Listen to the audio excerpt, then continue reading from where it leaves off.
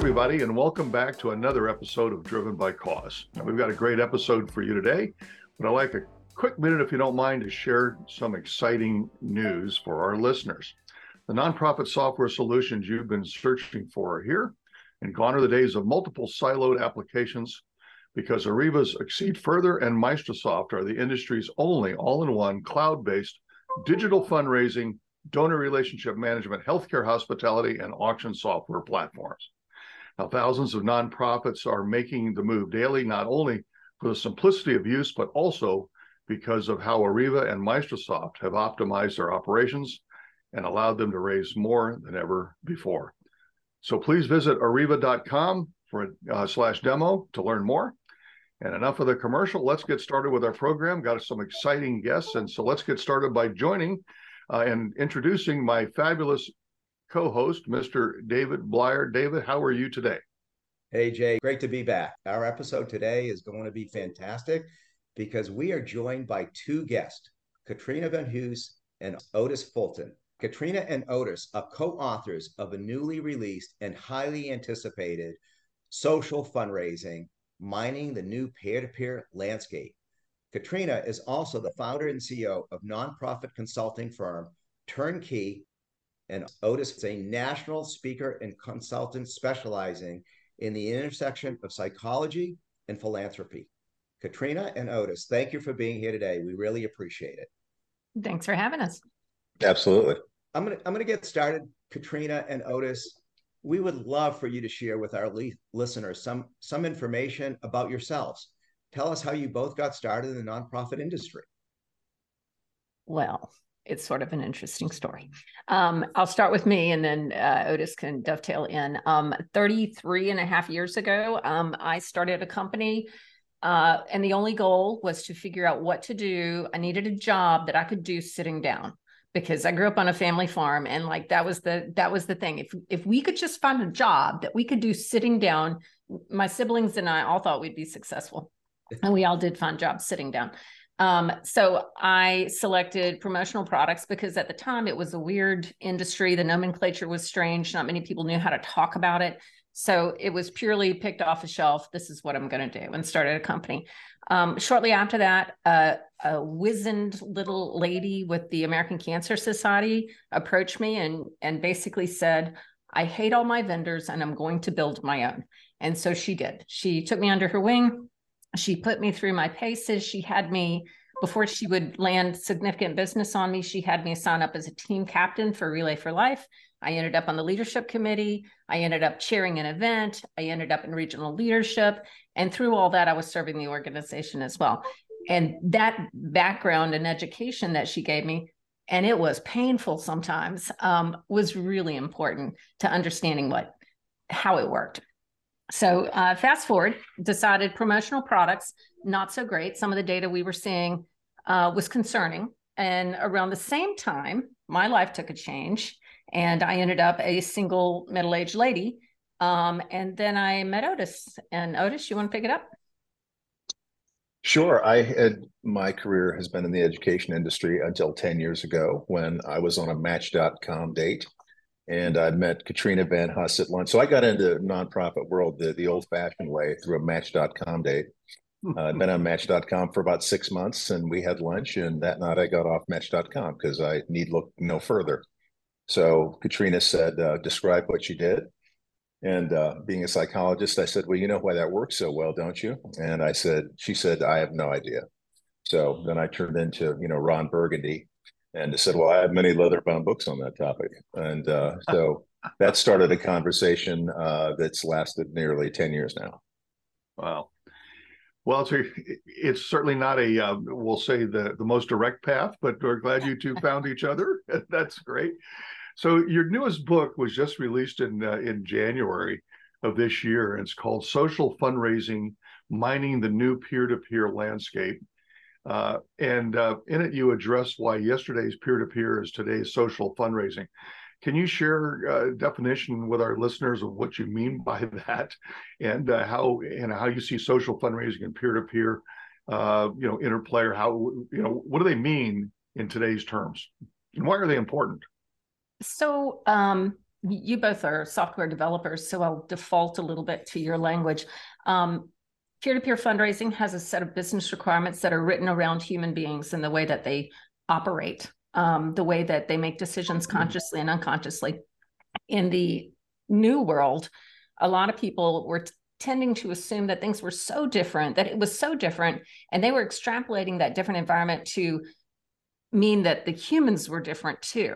Like their actual mechanism, their operating systems were changing, but they weren't. And so this book really helps people translate their old school peer-to-peer expertise into the new environments that we're now faced with. Otis, you want to comment on some of that? Yeah, I think it's in terms of social fundraising, it's the same and it's different. Traditional recognition, putting people on your website and so forth, really didn't it didn't really mean anything to people who were in these social networks, because everything that they do is so visible to their friends and family anyway. Many years ago, and I also had Cancer Society was one of my clients, and Heart Association and JDRF and all the normals, right? Their peer-to-peer was built around circles of friends, right? It was all pulling in people that you knew, and you were going to have a walkathon, a jogathon, or something like that. So you went out and found sponsors. Now with social media, you may have people that are quote friends that you've never met. They're following you, right? If they passed you on the street, you'd never recognize each other necessarily. Right. Is that kind of the blending? Is that what you're talking about? The blend of the old peer-to-peer and the new social fundraising? Am I kind of getting that, or am I way off track on that? No, you're not off track. So to lay a baseline, Otis, like he's weaponized me with this psychology. So now I'm dangerous, right? So what we understand is that most of human behavior is predicated by the situation that people are in, not by the way that they are. So when we put them in new environments, like on social media, they behave differently because the environment is different. So, but their inclinations are the same. Their natural responses are the same. In the environment that you're talking about, what's happening is that, for example, for organizations that facilitate and foster and provide the platform for it, communities are developing online, and they're crossing. Online and offline communities are crossing. So now, for example, a typical team might include people like the honorary team captain may exist in a rehabilitation center. They may be in a nursing home. They may not be able to be at the event, but they're fully integrated into the team. Likewise, there are situations where the mission or the activity collect a group of people with loose connections to each other, and that is incredibly powerful. The biggest change that we see and that is happening now is that we always thought, like, if we get them on social media, we've got to move them out. We've got to get their data. We got to get them in the database. And what we're finding is that they are actively resistant to that movement. And so the answer to that is fine. Let's leave you in platform, whether it's Facebook or LinkedIn, wherever it is, leave you there. But the database needs your handle instead of your email address. You exist as a record, but in a different way. Got it. So those are some of the changes that we're seeing. Thank Katrina, you. That just opens us up. I would love for you to share with our listeners, what do you think are some of the best ways to get started on their own social fundraising and peer-to-peer fundraising campaigns? And how can they get their constituents involved in participating? In the last book that we just did, we wrote the book not so much to convince people to do this, but to help them evaluate whether it's right for them. It may or may not be right for social fundraising. If they don't have an organizational value of volunteer empowerment, it's probably not right. The DNA is just not going to be good for handling volunteers. Those people are more into logistics. So the first step is to figure out, is this good for us? And while we don't actively talk people out of it, because it's an expensive and heartbreaking endeavor when it fails. So if they do present themselves as that might be a good opportunity, in my mind, Otis may have a different opinion. In my mind, the easiest way to dip your toe in is with a virtual program. that is community-based, that puts people together in communities to do good, fundraise and take action. And also Facebook fundraising, I think, is a really good way to get started. Otis, did you have any other thoughts on that? I talk too much. Otis has to break in or he can't survive. Oh, no. Well, survival of the fittest here when it comes to conversation, Otis. You're on your own. I will talk more later, but no, I think that, as you said, the Facebook fundraising is the easiest way to get started. If your organization's not registered with Facebook to do Facebook fundraising, do so immediately, and that's kind of the first step. It's very easy to do, and take it from there. Nice. Well, you brought up your book, and after decades of experience and research, you both co-wrote a book called Dollar Dash. The book is The Behavioral Economics of Peer-to-Peer Fundraising. Would you be able to identify your findings and what you discovered about the psychology of why supporters give? And Otis, I'd love for you to jump in on that one too. Yeah, Otis, why don't you describe Dollar Dash versus the new book in psychological terms? I think that's the best rendering. Sure. Well, behavioral economics deals with nudging people and so on, and how to nudge people into doing certain behaviors. So that was really the focus of Dollar Dash. I think that the new book looks more at what happens after people are engaged with your organization, what we know about what keeps people satisfied, what keeps them coming back, and so forth. And that's the big shift that we've made in the last 7 years. But basically, the theme is that it's really not about your organization, your mission. It's about the kind of satisfaction that people can get from supporting you. So it's really all about your supporters and focusing on them, not so much your mission. Because there are millions of nonprofits in the United States, and if you just talk about yourself, you're in competition with all these other nonprofits, many of which have great missions. But if you talk about what the donor is going to get out of the relationship with the organization, then you're into a different kind of a story. So in that regard, is there anything specific that our listeners can do to motivate and communicate their messaging successfully with their supporters? The goal, obviously, to build a sustainable and lasting relationship. So what tip can you give our listeners in that regard? Well, I always talk about the sister test. I don't have a sister, but if you're, I imagine that I do, and I imagine writing my messaging as if I'm talking to my imaginary sister. So just for example, what I say, I'd like you to come over and help me clean out my garage Saturday afternoon. And if you do, I'll give you a $25 gift certificate to Target. Just not the way you talk to your sister. But if after we cleaned out the garage, I said, "You're the best in the world. I'd like you to have this bottle of wine. I hope you enjoy it because you're the most special person in the world to me." We talk about our supporters as being part of our nonprofit's family. And, we should live up to that. We should treat them like they're our family, and we should love on them, because those are the kind of messaging that are going to be heartfelt, and the kind of thing that's going to keep people coming back because they're in a good relationship. Otis, you're a much sought after copywriter, nonprofit, fundraising, messaging guru. You've written campaigns for St. Jude's Children's Research Hospital, March of Dimes, Susan G. Komen, USO, dozens of others, on and on. Much of your career has been focused on applying psychology to fundraising and donor behavior. Can you identify some of the key psychological principles and strategies you use when crafting a case for support, and share some of those with our listeners? Sure. I think the first thing I do is I sit down and I think, I talk to the folks who are in the organization, and I ask them a real simple question. What would happen if your organization went away tomorrow? Then all these things wouldn't happen. And that's kind of where you start with any kind of a case for support. You talk about why there's some kind of an urgency. Urgency is very, very important. People respond to that. And then you talk about your mission requires their support to do whatever it is that you want to do. So those are kind of the things that you start with. And then, you try to talk to them, not like you're the bank. I got something from one of the organizations that we work with sometimes. I wasn't writing their messaging. And it started out, this is to inform you that. Oh. And, that's how my bank talks to me when I write a bad check. Not that I write bad checks, but that's not the way that you want to talk to your supporters.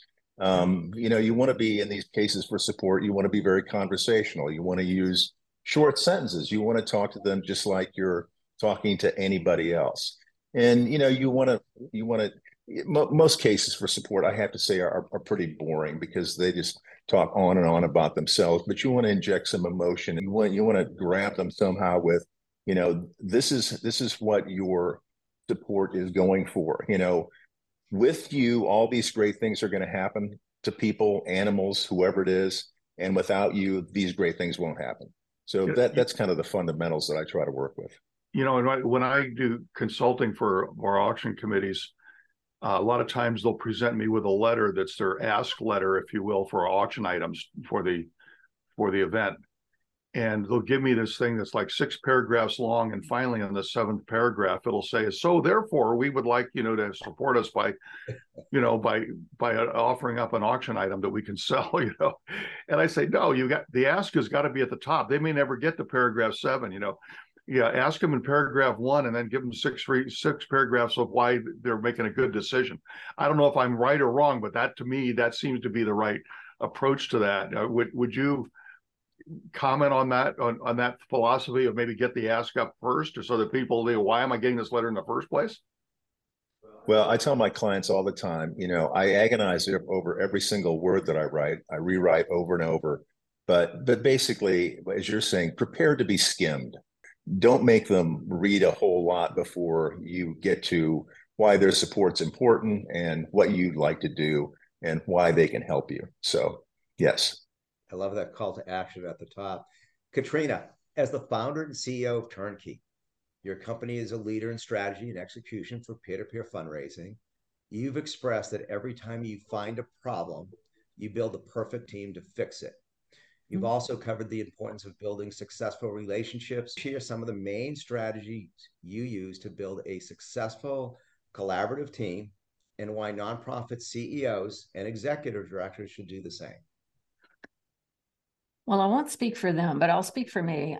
When we face a problem, we try and identify it very clearly, and we have a process through which we go. Our sales process is actually the way we try and manage it is that regardless of what happens, you walk away with more than you came in with. And what I mean by that is what we really try and evaluate is, are you in a position to actually do this? That's really the question, to help. And often, most of the time, the answer is no. We can all say, well, yeah, there's no way you can move this forward. So let's find another path. So that's a gift. Once we can move forward, we look at our community a little differently. We don't think of ourselves as like, we are a company. No, we are a group of people who know the talents and skill sets of many, many people. They might be employed, they might be retired, they might be working for somebody else. Doesn't matter. We will go ask them, can you lean in on this project? Because you have in your head what we need. We actually hired someone once who was a small particle physicist in a lab at Virginia Tech because we needed someone who could just manage the data without knowing what the data was. That was our goal on that thing. It's like, we want to know from someone with no preconceived notions about the rightness or the wrongness of anything. Show me what's important. And we hired a kid. He came out, he did it. He's like, I don't know what these things are, but wow, they're important. He had identified team captains. So that's what we do. We often, I am accused of not allowing people to retire peacefully because, I'll give you an example. The chief development officer and operating officer of the National Multiple Sclerosis Society thinks he just retired. He hasn't retired. I am coming after him because he has too much stuff in his head to go out to pasture. Cannot happen. Love it. That's great. Love it. Well, you both have shared interesting ideas and sentiments around community and specifically how it pertains to nonprofits. Can you define the term community in this context and share how it can have long-term effects on fundraising success? Sure. Well, a lot of times nonprofits define community as the people that are on their email list. And I would say that's not really a community. Those are the people that are on your email list, because you can do two things. You can talk to them, and sometimes they'll talk back to you. But a real community are people that have some interest, common interest. Maybe it's your mission, maybe it's other things, and they can talk to each other. And I would elaborate on that. My experience in Relay for Life, and Jay, you probably saw this too, both at Relay for Life and in the gala committees. What was so powerful about them was that second element. They were able to talk to each other, and that reinforced their identity as being attached to the mission. A Relay for Life committee spent, a year together, talking constantly, reinforcing the idea that they were committed to finding cures for cancer. When in-person events took a hit, they are coming back, but I think we're making a mistake by not thoughtfully building around the idea that if we can put them in situations to talk more to each other, whether it's online or in person, we are all more well served. And we're seeing that bear out inside Facebook challenge groups and the like.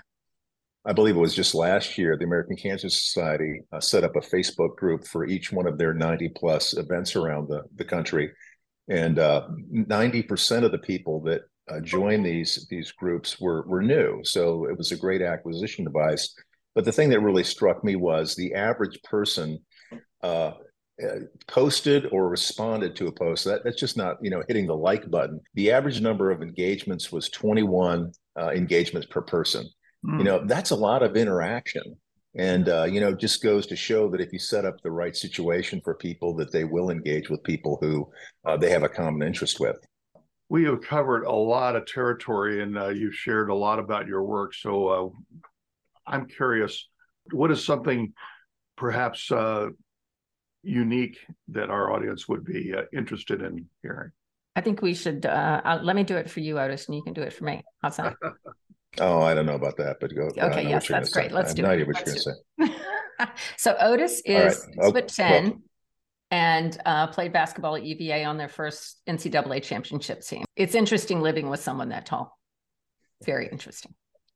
Well, I appreciate that you said the NCAA championship. It was actually just right. the ACC championship team. I don't want to say I was on an NCAA champion. But something that surprises people. One of us appeared on an episode of American Gladiator way back in the day. Let me just say it wasn't me. So anyway. Oh, isn't that interesting? Oh my God, that's surprising. That is amazing. It was fun. It was fun. Yeah. After I mentioned that, nobody cares about the ACC championship thing. It's like, wow, American Gladiator. That's that really puts you on the map. I got to go on YouTube. Right. I wish they had YouTube, and no, not back then. They didn't. Thank God. What do you wish we had asked you? We got oblique to it, and that is, what's the most important thing for us to be successful in the future as a social good community? And it is community. It is, in fact, understanding how community works and how to operationalize it. We've often used it as a gauzy, happy balloons and unicorns word, and it shouldn't be that. It is a system. It is a process that we can identify, that we can build inside the markers for it inside a database. And we need to treat it like that. We need to treat it like the hard code that it should be in terms of how we build our events and our interactions with constituents.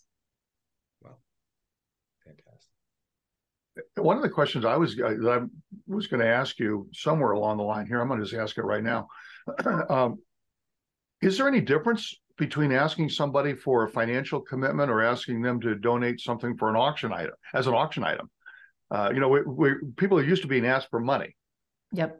Is there a different psychology, a different way to ask people to donate something that might be join them in their hobby, go bike riding with them if they're into bike riding, or if they're into boating, take a boat ride, or if they like to cook, come off differently than would you support us financially? Otis, you want to swing at that? I'll be interested to hear what you say too, but yes, because it really is a personal ask. It's recognizing that person has something special that they're going to bring to the fore. And anytime you get more personal with people, you're going to be more successful. That's why social fundraising works so well. People who ask other people to sponsor them to do this or that, when people sponsor them, and we know that 25 or 30% of people who are asked say yes. they're not really donating to the mission at that point. They're really supporting their friends. So when you're asking someone for something personal like that, they want to say yes in order to support you. Mm-hmm. Katrina? I think that, there's so many different ways to engage. Donation is one. I don't even think that's the highest level of engagement. In my mind, the highest level of engagement is when you use your persona, your personal self to advocate for the organization in some ways. So high-level fundraisers, volunteer fundraisers, to me, they're on the high end of the spectrum. People who act on legislative priorities, they're on the high end of the spectrum. So it's all through there, and people move back and forth all the time. And I think giving people opportunities like what you just described, really important to solidifying their identity as attached to the mission. Sometimes we open the opportunity that's their only opportunity. Maybe the only thing I can do is make a wooden chest and donate it to the silent auction, and that you opened an opportunity for me to do that. So I think it's important in a lot of different ways. Thanks for sharing that. I've always wondered, I've been doing my consulting for years, and if you ask somebody to give up something of value, it should be something that they want to do. And so, for example, if they have a boat and you ask them to give someone a boat ride, so the old saying goes, the happiest day in a boat owner's life is the day they buy their boat, and the second happiest day is the day they sell it, right? And in between, they're looking for a reason to use it, right? So if you ask somebody who owns a boat, they're proud of their boat, they don't want to spend time with their boat, would you donate it for our auction? You're more likely to hear yes, because they said, I just got myself one more opportunity to use it, right? That's different than would you pull some money out of your wallet? So that's why I was wondering, how you felt. And it sounds like you both nailed it. It's personal. It's a chance to give them personally rather than just an abstract amount of financial. So thank you. Jay, you asked the question, what else did we wish you'd ask? I will say one thing, if you'll allow it. Sure. Social fundraising has been cascaded a bit in that the people who donate are often donating through the peer leverage of the volunteer fundraiser. And so we looked at those people as like really hard to bring along. And until the software like what you guys have developed to the point that we could do that cost effectively, by using automations, it was too hard to bring them along. But what we know now is that we can bring them along through messaging that helps them change their idea of themselves as to someone committed to a mission, to a good person, a caring person, a nurturing person. We can do that cost effectively now. And so one of the things that we're seeing, and I'm hearing it said out loud more, is that the leading metric on social fundraising has always been revenue. But we encourage our clients to look at not just revenue, but look at it as if you're buying a list, right? So what you have is a bunch of volunteers who are committed to your mission going into their peer networks and qualifying your list. And you get paid for them to qualify your list. And when you compare that to direct response, it's really striking. So I think that things have changed, and we're starting to see the metrics that nonprofits are paying attention to change. It is an acquisition device. We can bring them along. It is pre-qualified for wealth and willingness to give. So I look at social fundraising as a lead generation device that loads our databases and is intimately connected to the other revenue channels. National Multiple Sclerosis are the only people I know who've done this particular study, and that is, where did our direct response people initially come from? And for them, the answer is 40% came from their social fundraising channels. That's huge. That's huge. So anyway, I'll quit beating that drum. No, Katrina, I would tell you, do not stop beating that drum. Okay. It's not just about revenue. It really is about donor acquisition, because it's a peer relationship and they're reaching out to their friends. Yes. Their friends should have an interest in what they're doing anyways. And if the organization has the ability that is providing them immediate notifications on the person that's giving on behalf of their friend, they can do an outreach and they can learn more about the organization and ask, would you like to learn more about what your friend's doing? I love it. Please don't ever stop. Okay. Well, let me also say, I read a little bit about your platform and I was deeply intrigued because what happens typically in a social fundraising endeavor is like, we collect all the donations, we collect all the data, and then we stare at it for like 3 months. And we fight with the other departments about what we're going to do with it. And like, well, the welcome series, no, it's not right. And it's just very disjointed. The platforms are separate, the data is separate. I'm very intrigued whether you see a speedier reaction because your platform makes it easier and makes it the normal course of events instead of like that we got to have a fight first, we got to upload, we got to download, we got to do all this. What is your experience there? Yeah, I this could be a longer conversation, but I love it. And immediate means instantaneously. And why? Katrina, if you built a peer-to-peer fundraising page and you sent this out to your friends and you write that powerful message, this is why I'm doing it, you put that link, one, it takes them back to that organization's website. So it's not just an outreach like a GoFundMe, but it's bringing them back to the website. You're giving a donation. So if I give a donation to you, Katrina, and I submit, immediately and instantaneously, you, Katrina, get a notification. The staff gets a notification that David Blyer just gave, and they also get a notification that it was based upon your peer-to-peer fundraising. I get a notification with a thank you acknowledgement receipt, and instantaneously, and I can pick up the phone because this is cloud-based, and I can see immediately their phone number, and I can call them up, and I can say, hey, I want to thank you on giving our organization that donation on behalf of Katrina. That's instant. Wow. Now, where you can't, because maybe the executive director or the development director are out and they're raising money or in their meetings or whatever, with your staff to just print out a report easily, look at all the donations. You could segment that out, whether it's Monday to Wednesday, divide them up depending upon maybe the level of donations. It's one thing to receive today acknowledgments. It's another thing to receive that phone call.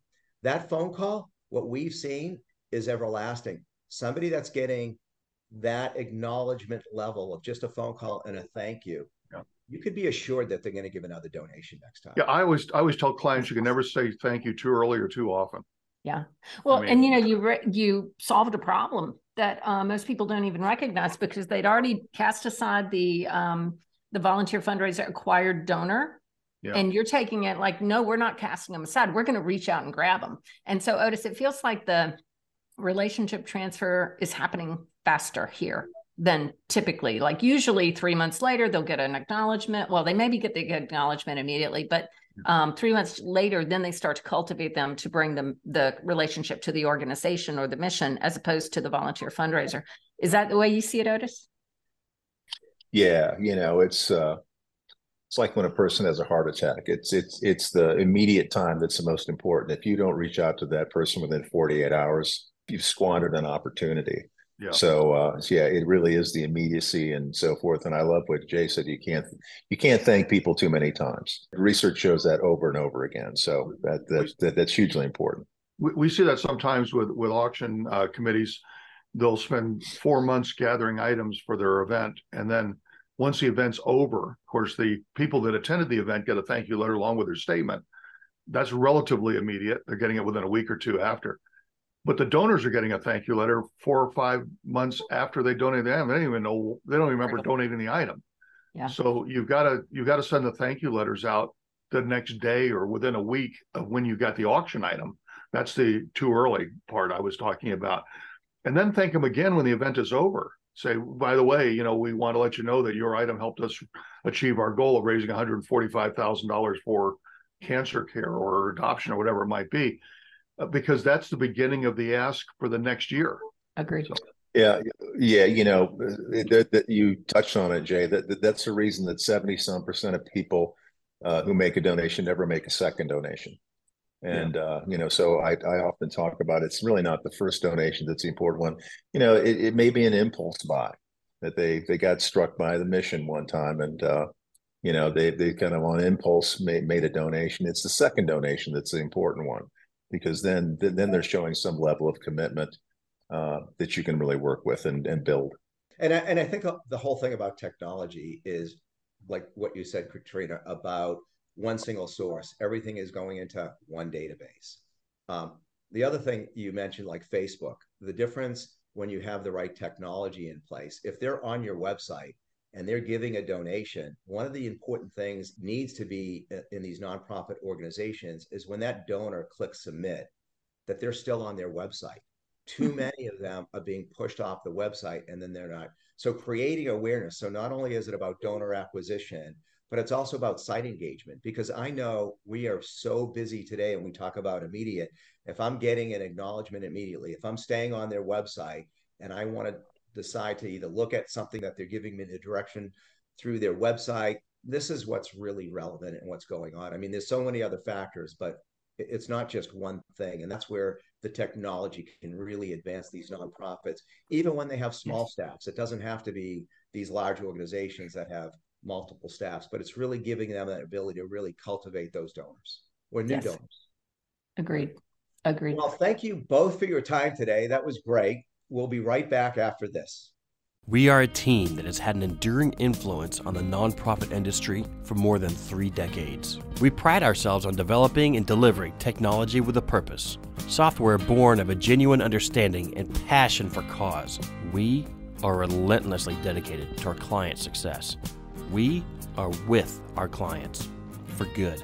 We are Arreva, tech with purpose, driven by cause.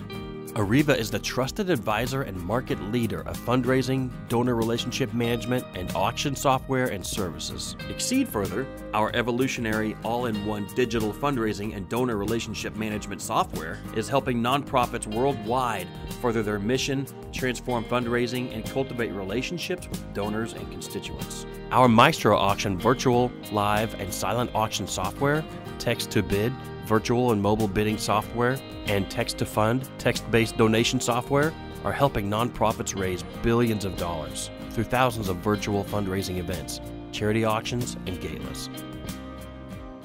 Visit Arreva.com and reach out today and see how Arreva can help your nonprofit organization go further.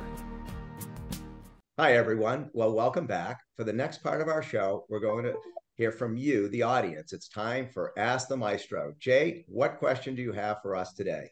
Well, David, for Ask the Maestro, we've had some great questions that have been coming in lately. But this question is from Bridget, and she writes in saying, I'm having difficulty or getting volunteers to help with my fundraisers. Do you have any tips on trying to get my volunteers to become fundraisers or be part of our fundraiser? And you know what? This is a great question.